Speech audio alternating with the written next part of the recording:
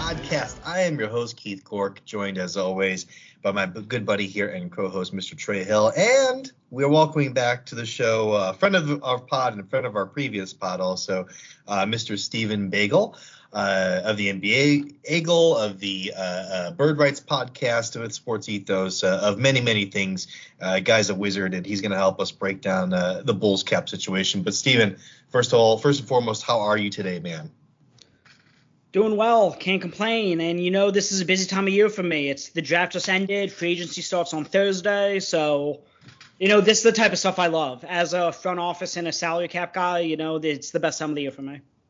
Yeah. So if you guys haven't checked out the Bird Rights Podcast, you absolutely should. But I thought it was a really, really unique concept for a podcast. But Stephen does delve into the front office aspect of the NBA, which, again, the cap is a big part of that. And I know Trey and I were kind of struggling through what our cap situation exactly was our last episode. So definitely was looking to get somebody on here. But before we do get started, guys, I want to go tell everybody to take a moment to go ahead and follow at Ethos Fantasy BK on Twitter. It's the single most dominant basketball and fantasy news feed on earth. Get all your NBA news in one handy Twitter feed. It's faster than the competition and provides more analysis too. Again, that's at Ethos Fantasy BK on Twitter.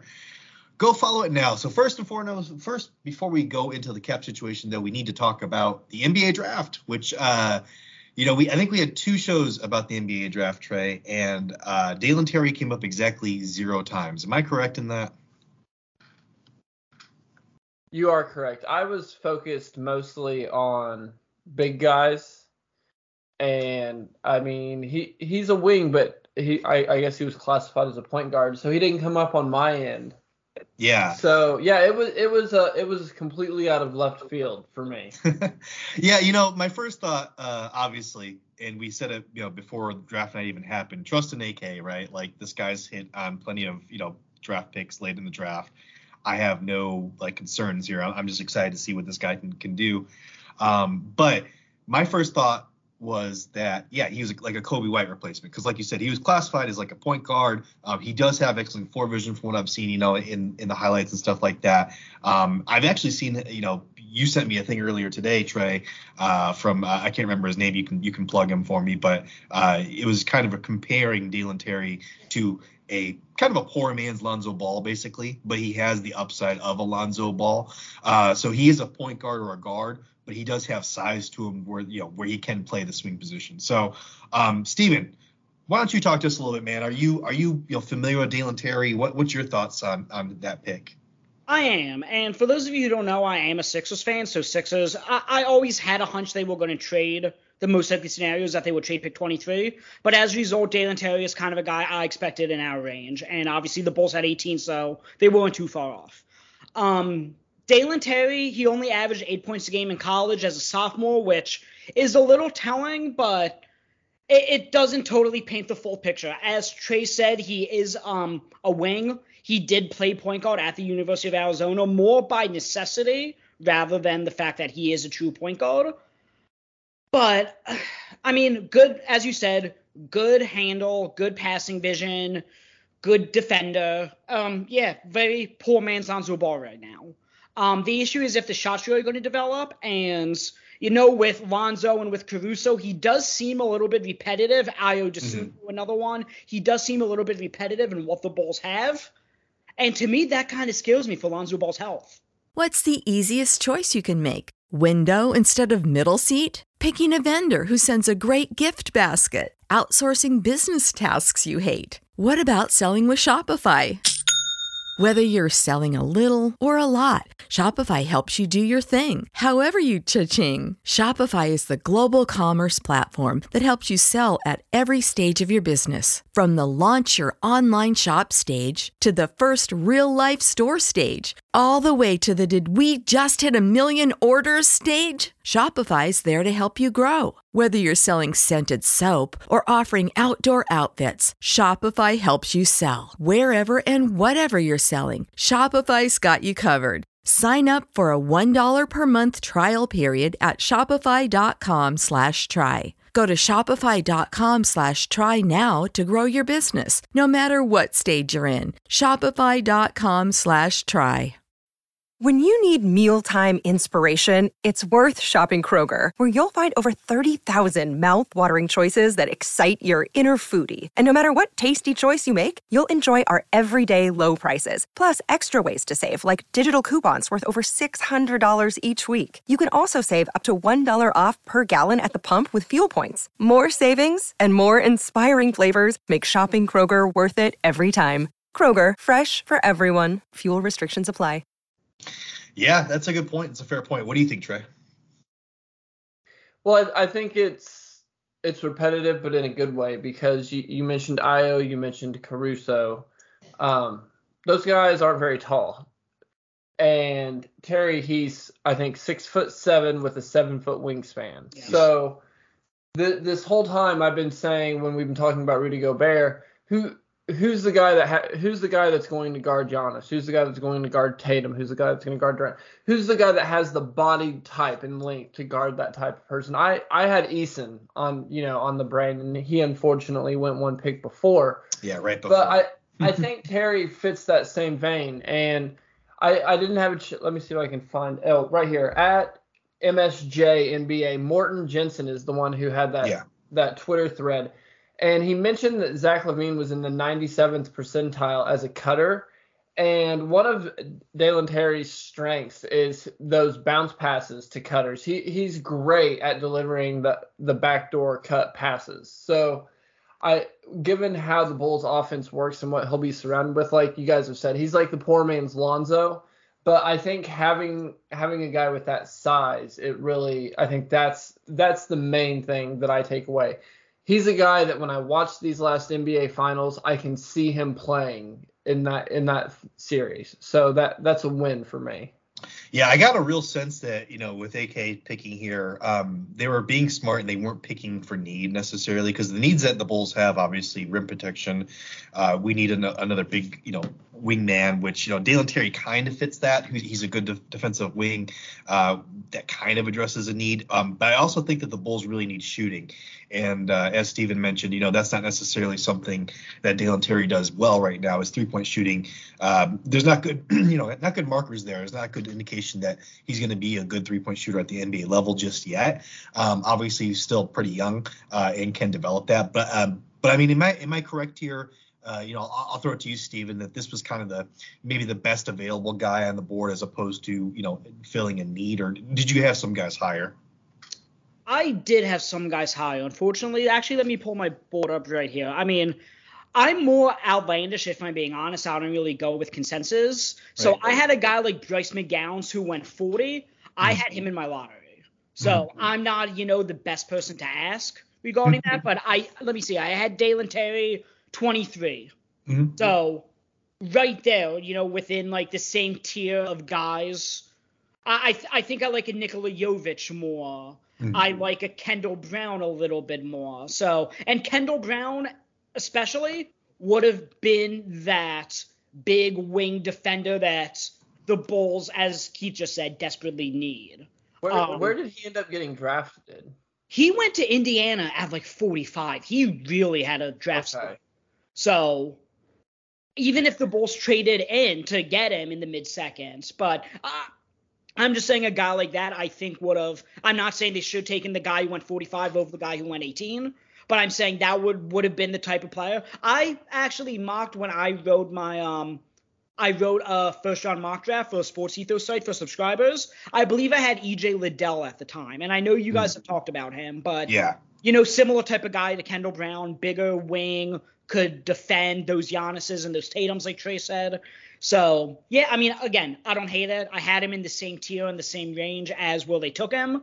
He's just a little bit more raw than, Kendall Brown, I suppose, is too, since I talked about him. So, but more than, especially like an E.J. Liddell, he's going to be able to, I know he went, I think, 41 to the Pelicans. 41, yep. Yep. So, but a guy like him would definitely be able to contribute more from day one. But Terry definitely has the higher upside.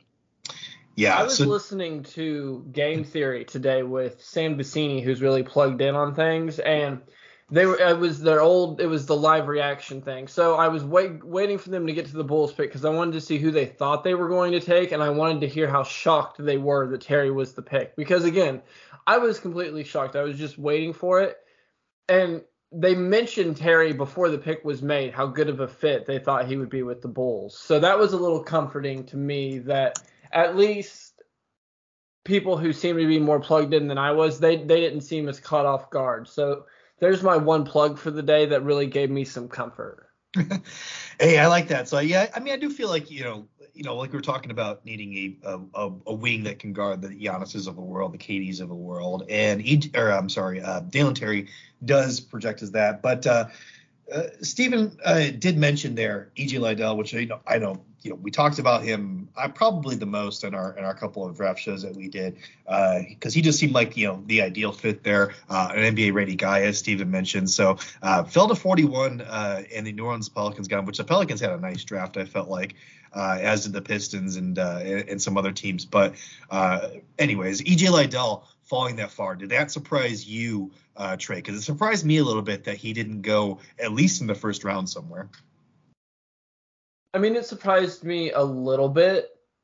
Not a lot. I was pretty low on him throughout the whole process. I thought he was I thought he had a pretty high floor, but I didn't think he necessarily had a super high ceiling. So I was pretty meh on him. So I wasn't surprised when he slid. I think it was telling though that no team traded up to get him. Like say even into like the early first round, like that like that 31 to 36 range, like that. There wasn't a lot of trading up for guys anyways. It was just a lot of, okay, let's see who falls to me, and I'll snatch them up there once the second round came along. So to me, it seems like a lot of GMs, they didn't fall in love with a lot of the guys in this draft. Yeah, I felt like it's a deep draft, but the top talent wasn't necessarily something that you needed to reach for. So there were actually I wouldn't say a lot less. There were a couple of trades, but there were fewer trades than I had expected. What about you, Steven? Did you think that there were going to be more trades on draft day than there were? Yeah, I was actually on the Sports Ethos draft. We did a live show on YouTube, and basically my whole role to be on there was to break down the salary cap implications of every trade, explain the rationale behind it. And honestly, I wasn't really that utilized. That's not Sports Ethos as far. It's just more, there wasn't a Malcolm Brogdon move. There wasn't a John Collins move. Right. All these moves, Jeremy Grant obviously went the day before, so I did have an opportunity to talk about that. But, it wasn't really, I think the only NBA player that wasn't a prospect that got moved was DeAnthony Melton to the Sixers. Yeah. I believe that was the only one. Yeah. That was interesting. I think he's an interesting fit for you guys over there in Philadelphia. Honestly, how do you feel about that? Just since we have you on the show. Yeah, I like it. I mean, we definitely need wing help, especially if we want to trade like a Matisse Thybulle, right? Which apparently he's on the block, but he doesn't fit that. He's only 6'2", but he does have a longer wingspan. He's a defensive first guy. We definitely need help with the perimeter defense, especially if we let Matisse go. And yeah, we sorely lack athleticism, and it'll get some athleticism between Maxey and Harden. Yeah, I love Milton a lot. I'm a big Milton fan. Obviously I'm a big fantasy player, so that's a big part of it. But also I just like watching him play. I like defense first guys, so I love that move for you guys. But going back to the Bulls also signed Justin Lewis to a two-way deal. I have no idea. I was reading on Twitter as it happened that a lot of people thought he was one of the best guys that didn't get drafted. So, Steven, do you know anything about Justin Lewis, and can you fill us in about what kind of player he is? Yeah. So Justin Lewis is actually very similar to E.J. Liddell in a lot of senses. I had him, 47 on my board. So I wasn't super high on him, but I definitely think I had him in the tier that I call low end rotation players. So that's above guaranteed contracts, and that's obviously above two-way guys. So I have him multiple tiers above a two-way guy. He's 6. He measured at the combine 6'7.5" with a 7'2.5" wingspan. So same thing as Liddell, very long. He drastically improved at Marquette. He after his freshman year came back, improved as a shooter. He's a useful team defender. He's a stretch four that could play the small ball 5 that could knock it down a little bit, and he has the length and the strength to be able to do that. Yeah, that's. So now, as you're describing him, all I'm thinking here, Trey, is that Arturas definitely has a type, and I thought this about Tommy Shepard too. Like Tommy Shepard of the Wizards definitely has a type. Like, I think Arturas has a type here, and I think Dalen Terry and Justin Lewis here kind of fit into that. Do you agree with that? Yeah, 100%. And it's a type that I enjoy. I'm glad he's getting some of these guys in, and it's. Especially with Derek Jones Jr. likely being out the door, I really like the players that have been brought in so far. Yeah, Bulls are interesting in that they have a lot of rangy guys that can play multiple positions, and Dalen Terry is one of those. He can play 1 through 3 basically. Play point guard out of necessity, but I think in a pinch he could still play point guard here for the Bulls in some spots. So I think that's kind of the type there, is just multi-position type. Wings basically 6'7", 6'6", 6'8", 6'9", guys that can guard at a high level on the perimeter and a bit in the paint also. So I like it, man. I like it also. I'm a big fan. But let's switch here a little bit. Switch our focus a little bit more to the Bulls cap situation. I believe free agency opens up July 1st. And so we're expecting the Bulls to be active. At least I am, Trey. Are you expecting us to go get some guys? I am, and I know it's not official that Zach is re-signing, and whether or not he re-signs makes a difference on what the Bulls have available. Yeah. But I think for this pod, I think me and you agree that Zach re-signing is the number one priority, and that I think for this pod we should go forward assuming Zach re-signs, 12:01 on the dot or 6:01. I think it starts at 6 p.m. this year. Prime time, but then they don't want you to tamper. But yeah, so yeah. I think so, Steven, whenever you explain it to us, like what options we have available, I think the easiest way to go is just to assume Zach resigns for the max, right? Yeah. Yeah, I agree with that. And yeah, I don't know if Steven looked at both possibilities here, but I think you and I, Trey, we definitely agree that Zach is going to sign here for the max that he's available. Bulls can offer him the extra year, the extra money. So I see no way that he says no to that. But so we'll proceed like that on this pod. But obviously in real life, like you said, anything is possible here. So Steven, let's assume that the Bulls do get to keep Zach LaVine. What are we looking at in terms of flexibility here and cap space? I mean, do we have a lot of it? I know we have an exception, I think, in the 11 million range. What do the Bulls have to work with? So, assuming Zach LaVine signs, his salary would be starting at $36.3 million on the 5-year deal, which totals $210 million. So at that point, let's see, I have it at $139.2 million with LaVine on the books. If LaVine wasn't on the books, then, you'd have 19 mil in space. The cap line this year is at 122, and the luxury tax line is at 149. Mm-hmm. So that's important for the Bulls because, as I said, they're at 139.2. So if they use the full entire mid-level exception, which is $10 million, they would be in the luxury tax by literally like $200,000. Now, there's ways to avoid that. I mean, that's assuming Tony Bradley opts into his player option. I believe the deadline for that has already passed, and I haven't heard otherwise. So I'm assuming that he did. I'm assuming he will, just because he might not even get picked up on another contract. So why not guarantee yourself the $2 million? But yeah, I mean, you could stretch him to get back under the tax. There's definitely ways. But that, to preface to say that, with LaVine, you would have 12 guys under contract. With, again, the $10 million mid-level exception, and you have the $5 million traded player exception that expires July 7th from the Daniel Tice trade. So, what was the size of that? What was the size of that Tice exception? $5 million. Okay, go ahead, Trey. Go ahead.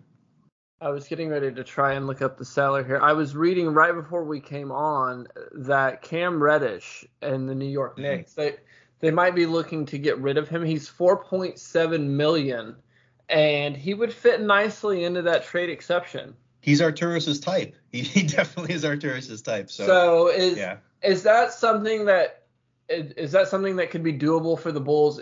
Maybe trade them like a future second-round pick, and then because they're looking to clear cap space to sign Brunson, so they're just looking to get rid of him. The Bulls having that $5 million trade exception with his salary being $4.7 million.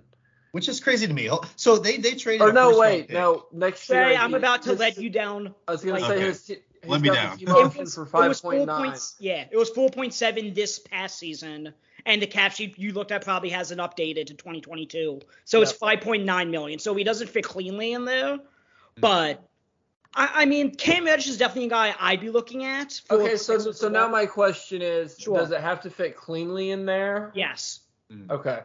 and that's why I was gonna say we can throw him Tony Bradley and just the other $5 million, but no, it doesn't. Yeah.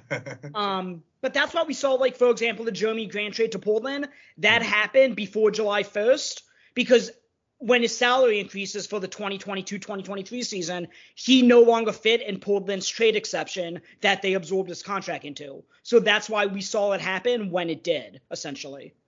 So I just preface that to say, like, the guy has to fit cleanly in the exception with his, which I guess theoretically, going back to what Trey said with the 4.7 million, the Bulls could, if it's before July 1st, take Cam Reddish into that trade exception with his previous year salary before the league calendar flips over. So you got a week, Bulls. You're on the clock there, Bulls. You got a week here to make this happen. I would love to have Cam Reddish, even though I have been bashing this guy on Twitter for a while, but the upside's there. I absolutely see it, and I just like to bash him because people are just so, like, insanely high on the guy. I think he's a nice player. I don't think he's, like, the second coming of Scottie Pippen or something. But I am reading here online, though, that Tony Bradley's player option, the deadline's actually the 29th, so we got a few more days on that one here. I was gonna say, I know they happen before free agency usually, but okay. And we have Troy Brown Jr., Matt Thomas, and Tyler Cook and Malcolm Hill that if we want to keep them, we can extend qualifying offers to them. I honestly, in my heart of hearts here, Steven and Trey, I don't see us extending a qualifying offer to any of those guys. Am I wrong there, Trey? Maybe Troy Brown Troy Brown's a restricted free agent. Right. I think he's only 22. He's young, yeah. So I could see the Bulls extending one to him and saying, go find yourself an offer, go see what you're worth out there, and maybe we'll match it. He had a few nice moments. I feel like he's just never really fully realized his potential at the NBA level. He had that one decent year in Washington when Bradley Beal was out, and like he just kind of was running the show for a not good team. Yeah. And again, this is me operating as in it's not my money, and I think the Bulls ownership, given the fact that they are, I think it's pretty well known they're trying to make up for how poor the team has done the last few years. I think they should spend willingly. So like doing something like that to have Troy Brown maybe be the 12th or 13th man on the bench. Like I think I could see that happening, but no, I think Terry was the Derrick Jones Jr. replacement. Yeah, I do think that's true, obviously. Now the Bulls front office has gone on record as saying they will go, into the luxury tax. They will spend money here to make this team, get them to the next level, which I can't remember off the top of my head how long it's been since the Bulls have been in the tax, but it's been a long time. The Bulls have been reticent to spend money for a long time. So this is kind of big news here because obviously the Bulls are able to be a little bit more flexible if they're willing to spend all of that money. So we're talking about like this 10 million mid-level exception that I think every team gets, right? And so I'm looking at guys that the Bulls could get out there that might fit into this.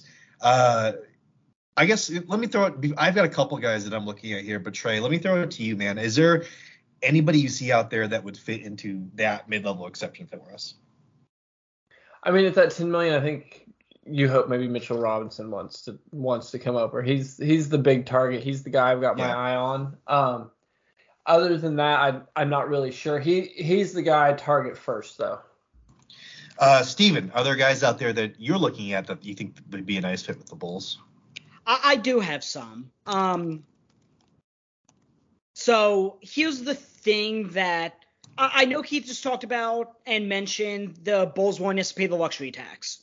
As I said, with the tax pyramid level being slightly over $10 million, that would put the Bulls with the 139.2 million after Levine at exactly just about the luxury tax line. So I'm thinking they might, if they could avoid the tax, they will.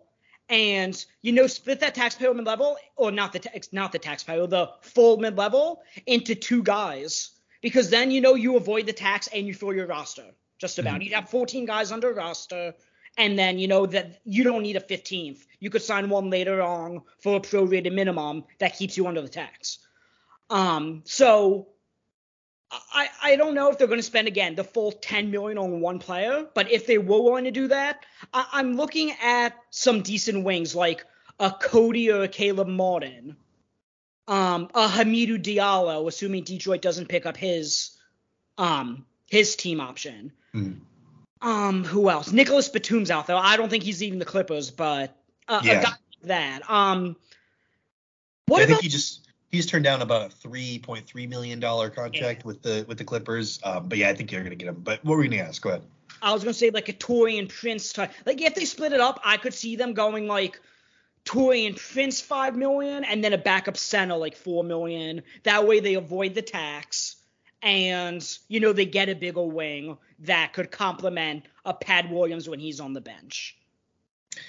I mean, I could see those guys, like you said, if they split it up like that, I do think that I could see that. Now, I know that, rim protection was something that we have heard Arturas specifically say they're going to address it this offseason because it wasn't good, and I think a big part of that was Tony Bradley. Now, like you said, Tony Bradley has the player option, $2 million. I don't see anybody out there paying Tony Bradley. So I think he's going to take that and probably be on this roster as hopefully a third center for us.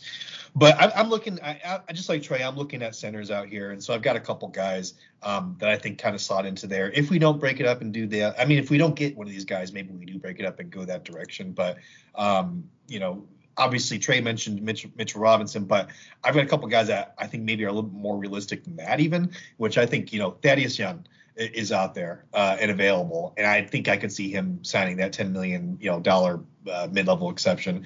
And I've also got here, Isaiah Hartenstein.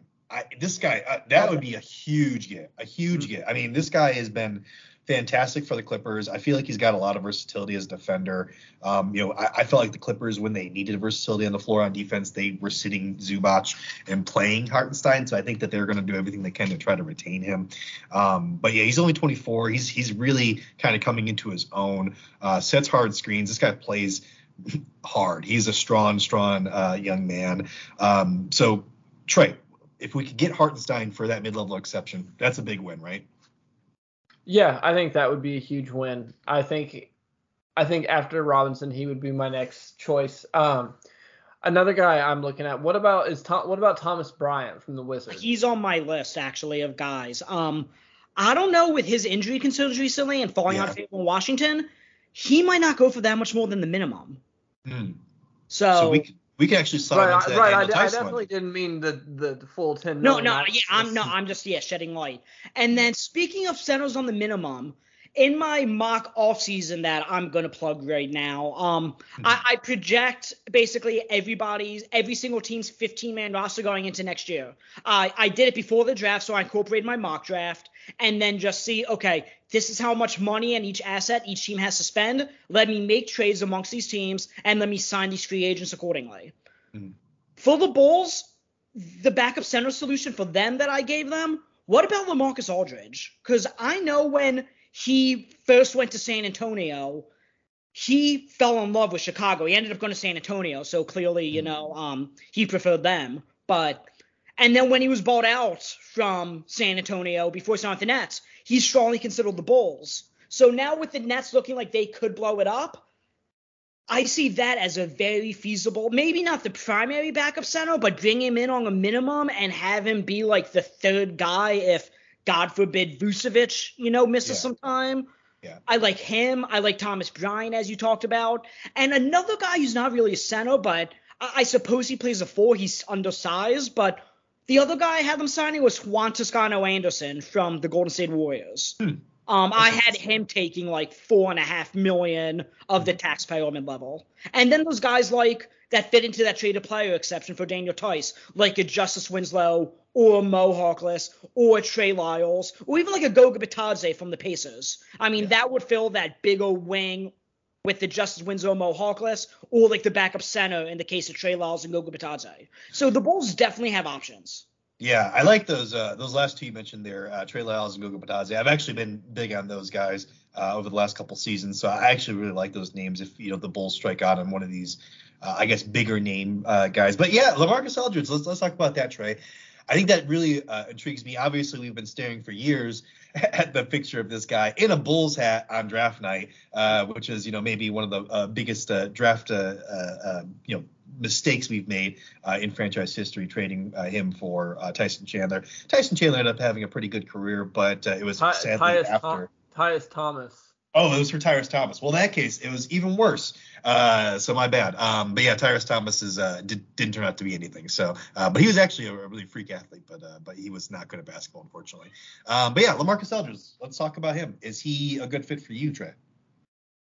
Much like Thomas not being good at basketball ever, Aldridge is not good at basketball now. And obviously, these guys are both amazing at basketball. But for me, they'll beat us. That's for sure. LaMarcus Aldridge, he's too much of like the poor man's Vooch, and for my backup center, I'm looking for somebody that's, I mean, ideally at least 7 foot and has some athleticism.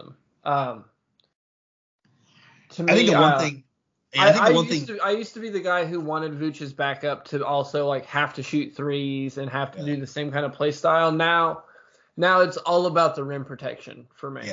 Yeah, I think that, and you know me, I mean, that's been me all of this past season, was just saying, hey, where's the rim protection? Where's the guy that we can throw in there? Obviously, we ideally want a guy, as we talked about either last pod or a few pods ago, like Robert Williams, that can kind of play that free safety on defense and do some rim protection. So that's why Mitchell Robinson is very high on both of our lists there. And I just don't think LaMarcus Aldridge fits that spot. But say the Bulls do strike out on a bunch of guys and they end up with like a LaMarcus Aldridge on a $4 million contract and another one of these guys that Steven mentioned, like a Justice Winslow or something. I'm not upset about that. I think those are some nice pieces. I do think LaMarcus Aldridge still has maybe another year or two left in the tank where he can, go out there and give you 10 points in a limited role on pretty efficient shooting, get that mid-range shot going. So I wouldn't absolutely hate it, but yeah, it's not exactly like my ideal solution. So I'm right there with you, Trey. But let's transition here, guys. We just talked about the cap space and realistic scenarios here for free agent targets, but there's obviously the other solution where, the Bulls could pull off a trade. Obviously one of the big names on the Bulls that's been dangled out there in trade discussions pretty much all of last year and this year is Coby White. He's on a contract that's a little bit under $8 million, so it's not a huge contract that's going to be going out or anything like that. Let's just talk briefly. I mean, I think I know your answer to this, Trey. Let me ask Steven, since he's kind of an outsider here. Steven, what is, your perceived value of a Coby White? Is this something that is going to net us if we pair it maybe with a future first rounder or something like that, that's going to net us a guy that's going to be a rotation player? A rotation player, probably, because White, let me look at the Bulls cap sheet. As you said, he makes about just under 8. He's making 7.4. Yeah. So the Bulls could conceivably get up to about 10 to 11 million, depending whether they're in the tax after the trade or what it may be. But I preface that to say, they could get a starter caliber, a guy that's getting paid starter caliber money. Mm-hmm. I'm trying to think, maybe like I don't know, let's just say Larry Nance Jr. That was the first name that came to mind, and he's within that pay range. Mm-hmm. And the Pelicans, I know they drafted Dyson Daniels, but they could use a Coby White. The issue would become that White is not only due a rookie extension this summer, even if you don't pay him, he's going to be a restricted free agent, and that might not be the worst thing, because then you could always sign and trade him because you have his restricted rights, so he can walk without your permission, essentially. But, I mean, is this a guy you really are going to want to pay? I mean, if the Bulls trade him, that's a sign that they're not going to want to pay him themselves. Mm-hmm. So a team that would have to sell themselves on, okay, we're willing to pay this guy, I don't know, let's just say like Devontae Graham money, a 4-year, $46 million deal after next year. And they have to feel comfortable doing that. Now, obviously, if you attach a first-round pick like you just mentioned, that would make a team more enticing. I believe the only pick you could trade right now would be that pulled in 2023. First, just because of protections on the pick that sold to Orlando and the pick that sold to San Antonio. Now, Chicago could always call San Antonio and Orlando and say, hey, can we make that pick unprotected? I'm sure they would jump for joy and say yes. Yeah. And then that would free up additional picks that you could trade. But, yeah, Kobe White, I don't know. Like, I don't know if you guys heard it, but I know in Philadelphia there was definitely speculation that Chicago was interested in Matisse Thybulle. Have you guys heard any of that? Okay. So the speculated trade that I was thinking of would be like Matisse Thybulle and Shake Milton for Kobe White. Now, that didn't really make sense to the Sixers just because they desperately need help on the wing and they're James Harden and Tyrese Maxey. But that's like a similar type thing where I'm like, okay, I get it, but I think Kobe White isn't going to get traded in the summer just because he's being traded at the low of his value. Same way I don't think Matisse Thybulle ended up not being traded draft night and trade for Eric Gordon because he was being traded at the low of his value. Yeah. I think a lot of these teams will want to at least wait till the deadline, have these guys rehabilitate themselves. If Lonzo Ball is going to miss training camp and not be ready to start the year, then, that's extended run for Kobe White to showcase himself, essentially, to a big payday elsewhere. And I'm with you, Steven, and we'll see if you agree here, Trey. But I think, Kobe, I don't think he's at his absolute lowest value at this moment. But his value is definitely not as high as it could be. He had a pretty good stretch there during the season of maybe 15 games or so where he was just shooting lights out and putting up good numbers and doing exactly what the Bulls needed him to do, which was just be kind of a microwave off the bench. And if he's hitting shots, great. If he's not, then he's not being a net negative. But then towards the end of the season and in the playoffs, I felt like he kind of disappeared a bit and didn't really have a great end to the season. So is that a good assessment of Kobe's value, from us watching the Bulls, Trey, that he's not really like at his highest value at this point? Yeah, I'd agree. And I think that ties into the injuries too some. When Kobe gets to be the fourth best guy on the floor and he's not getting, when he gets exposed on defense, when his teammates can cover for him, that helps. And then on offense, when he's the third or fourth option and he has their worst defender on him, he's able to exploit that. Whereas later in the year, especially after he did have that nice little run, it seemed like defenses were giving him a little more attention. So to me, I think he's just going to thrive as that guy off the bench or, like the fourth option who, every once in a while can get hot. In terms of trade value, I don't know what's there now. Like you said, I don't know that it's at its lowest point because he has shown more flashes and he is still fairly young. Mm-hmm. So I don't think it's at its lowest, but it's definitely low. And I think Steven's 100% right that I think Kobe's on the team to start the season because they want his value to rise. When Steven said Matisse Thybulle and Shake Milton for Kobe White, I kind of, I was kind of biting my tongue a little bit. I kind of like that. I don't mind that for the Bulls. Chicago. Yeah, I like that for the Bulls. I think that's paying a little bit too much for Kobe White. I think you're right that the Sixers wouldn't really be interested in that. But as a Bulls fan, I'm kind of interested in that. What about you, Trey? Yeah, I'd take it. Yeah, I think it's nice. But let me ask you this, Steven, since the last little tidbit here on Kobe White, is it smarter for the Bulls right now? And I think I already know your answer here. To look for a trade package, this offseason, or is it smarter for us to hang on to him and do a sign and trade next offseason?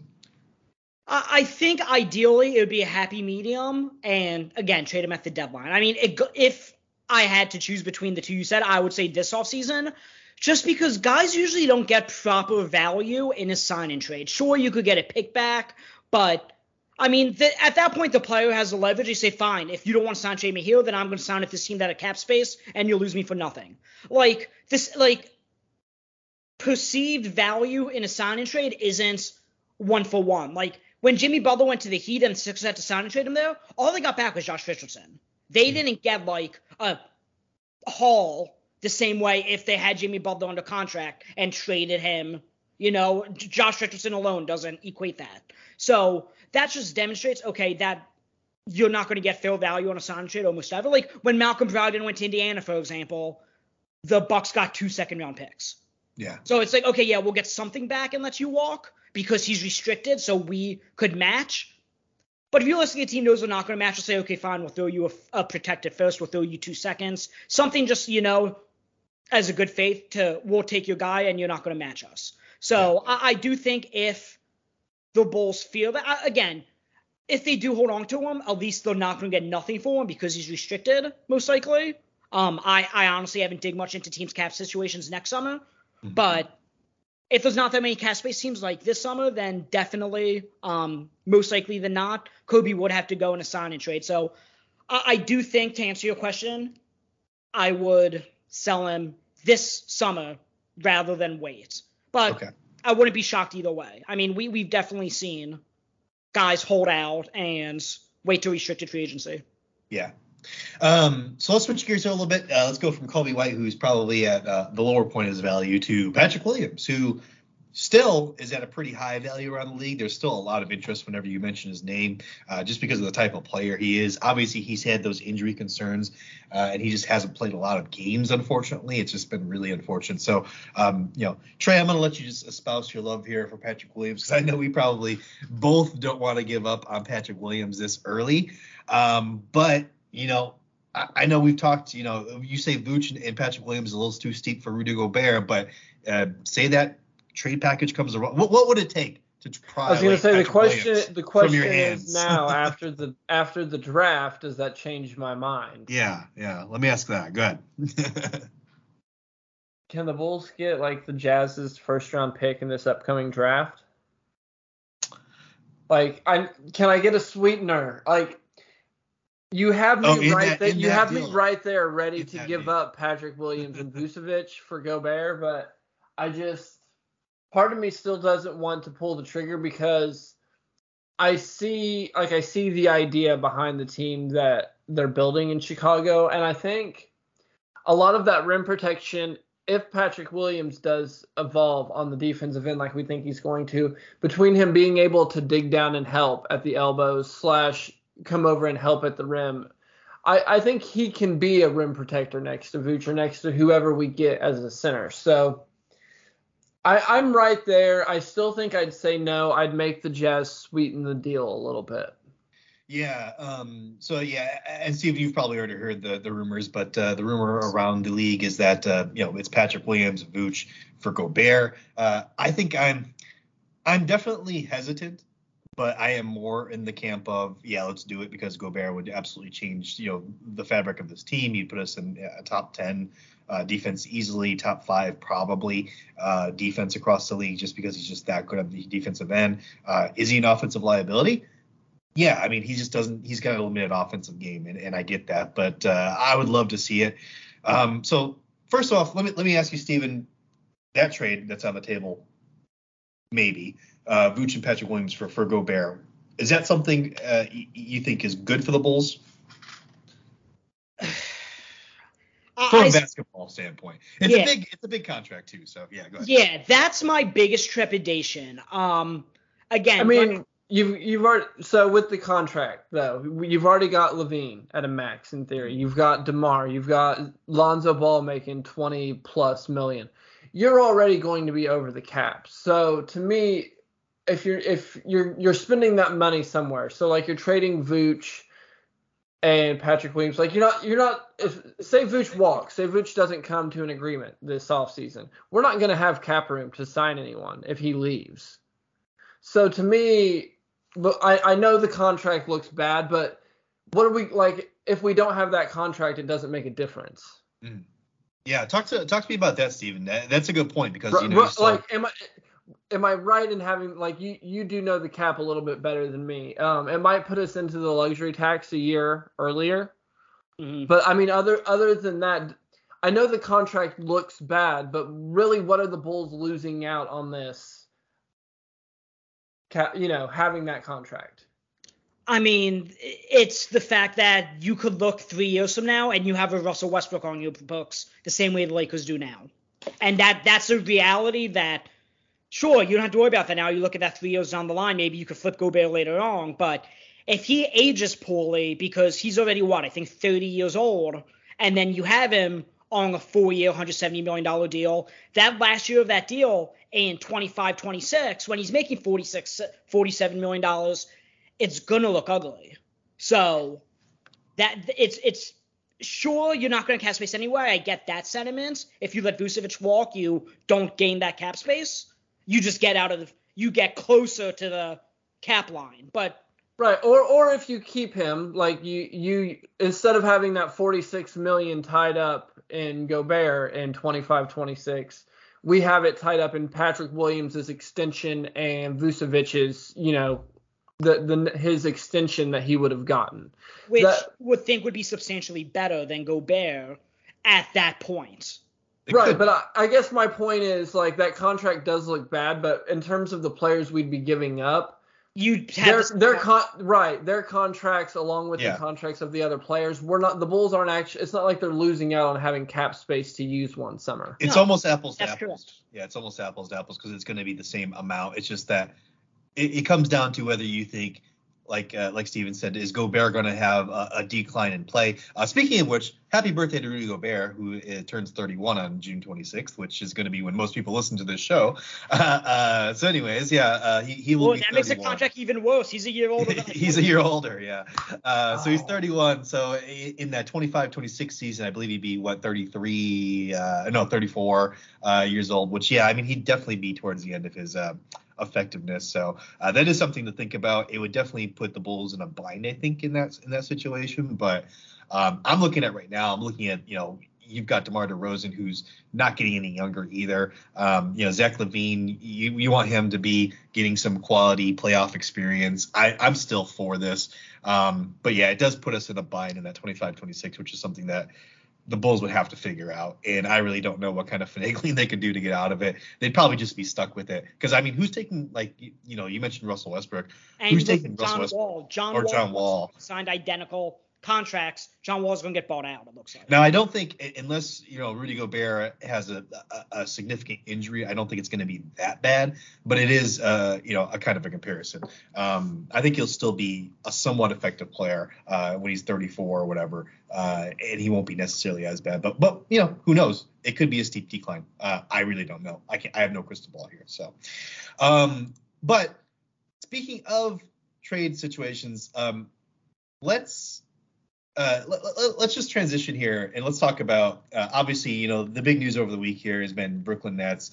Kyrie Irving has basically told the Brooklyn Nets, he wants to get out, and he's given them a list of teams that he'd like to be traded to. They have not come to terms on a contract extension there. Kyrie wants the max. The Brooklyn Nets are obviously hesitant to give him the max because the best ability is availability, and that's just not happening with Kyrie Irving. But I think the most interesting wrinkle here from a Bull standpoint is that if Kyrie goes out, Kevin Durant also probably is going to be out of Brooklyn. And now, if I'm being honest here, do the Bulls have a really great shot at landing Kevin Durant? I really don't think so. But since we have Steven here and, he knows the cap situation pretty well, I was just going to pose this question here. First, let me pose it to Trey first. Trey, if the Bulls have a chance to get Kevin Durant, are you willing to give up one of our big pieces here, DeRozan, Vooch, LaVine, Patrick Williams? I'm willing to give up multiple of them. If Durant wants to come and play here, then Durant, you are more than welcome to come to Chicago. Yeah. When he's healthy, he is a top, 4 or 5 MVP caliber player in the league right now. And he's a guy who, if you give him just a decent cast around him, you're a title contender. So, yeah, you do it and you don't think twice about it. So the Bulls signed LaVine to a max contract, right? And they have this offer on the table for Kevin Durant. Maybe it's LaVine and maybe some draft compensation for Kevin Durant. It would make me sad. But, yeah, I think you're right, Trey. I think you absolutely pulled the trigger on that because that gives you a championship window right now. I would love to see a Durant and DeMar DeRozan and Vooch lineup. I think that'd be fantastic. It'd be a lot of fun to watch for sure.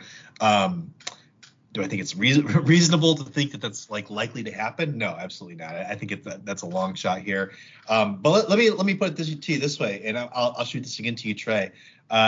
If the same offer's on the table for Gobert, if it's Vooch and Patrick Williams, and maybe some additional draft compensation, that's something you're definitely pulling the trigger on, right? I mean, the Jazz, I think they'd have to give me like an unprotected first, along with Gobert. No, I'm talking about for Kevin Durant. For Kevin Durant, if that same offer's on the table for Kevin Durant, Vooch, Patrick Williams, and maybe like a future first or something like that. Oh God, yes. Yeah. Yes. Steven, does this money work? I mean, are we crazy here? I mean, is this possible? Who on the Bulls would make a reasonable trade candidate to go in a Kevin Durant trade? So I apologize to whoever tweeted this because I for the life of me can't remember. But somebody tweeted saying Kevin Durant, and I agree with the sentiment, Kevin Durant, if he does request out of Brooklyn, it's going to be the biggest return ever in NBA history. I mean, we saw Anthony Davis. We saw Paul George. They went for hauls. They went for Shai Gilgeous-Alexander and for first. We saw Anthony Davis go for Lonzo Ball and Brandon Ingram and 4 first and 3 swaps. Like, these were the biggest packages we've ever seen.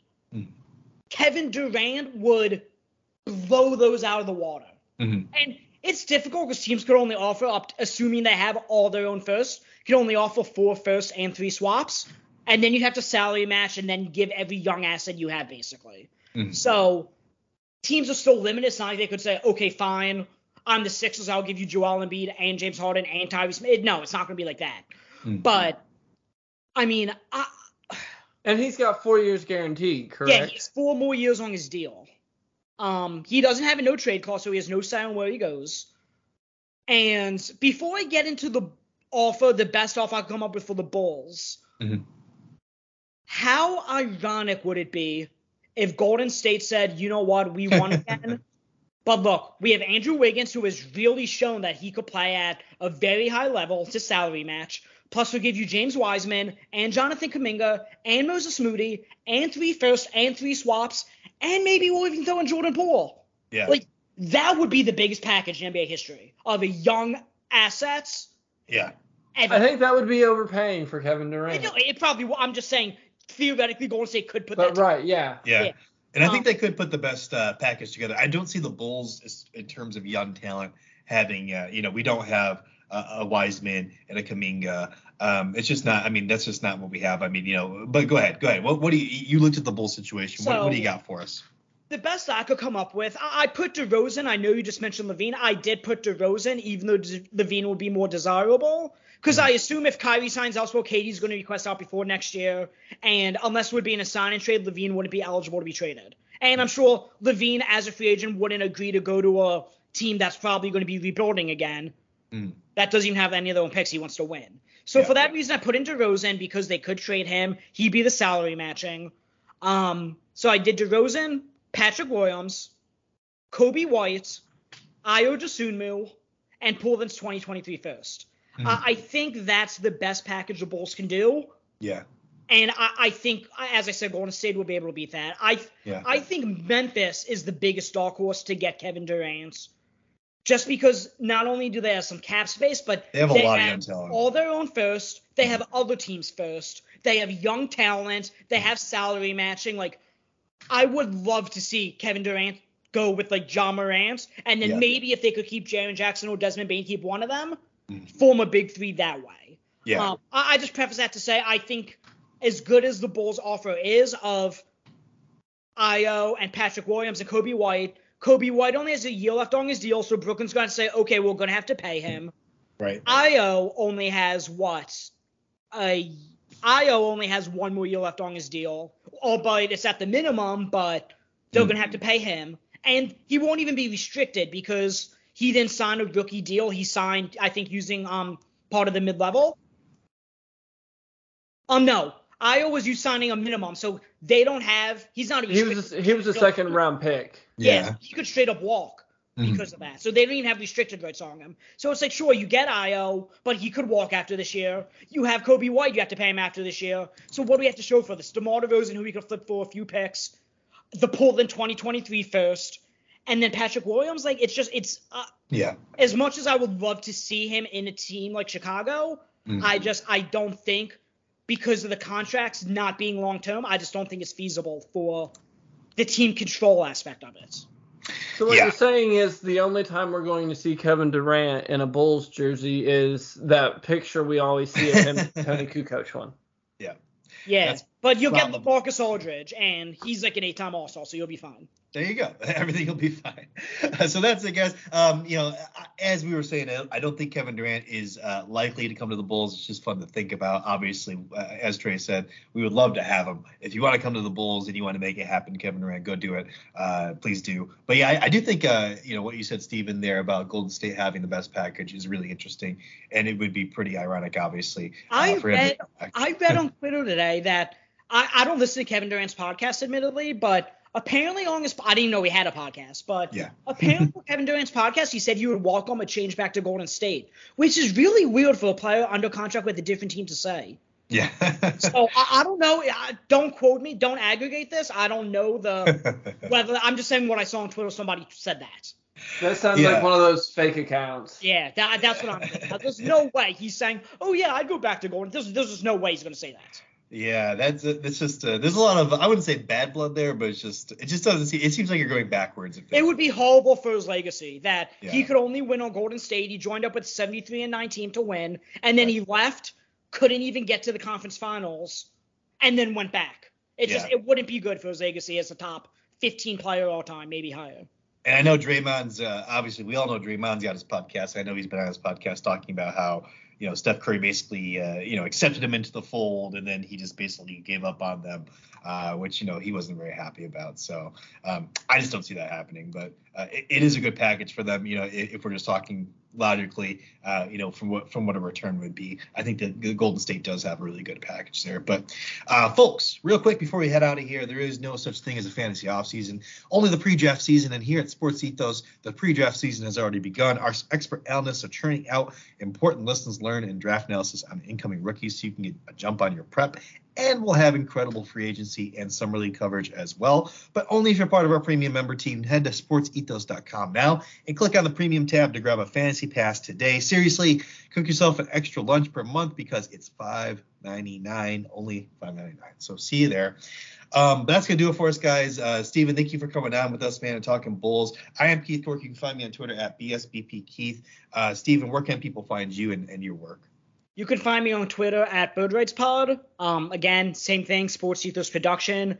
I'm dabbling with the writing side of it, so if I release anything on the writing side, you'll definitely see that on my Twitter. I'll definitely plug that. And yeah, you can listen to Bird Rights Podcast on anywhere you listen to this podcast, Apple, Spotify, Google, wherever you get your podcast. Rate and review me there. It's going to be a fun off season for me, so I'll definitely be breaking down all the contracts, all the signings, everything that transpires during the summer. So again, thank you guys for having me on. Yeah, thank you very much, Steven. And Trey, where can the people find you, man?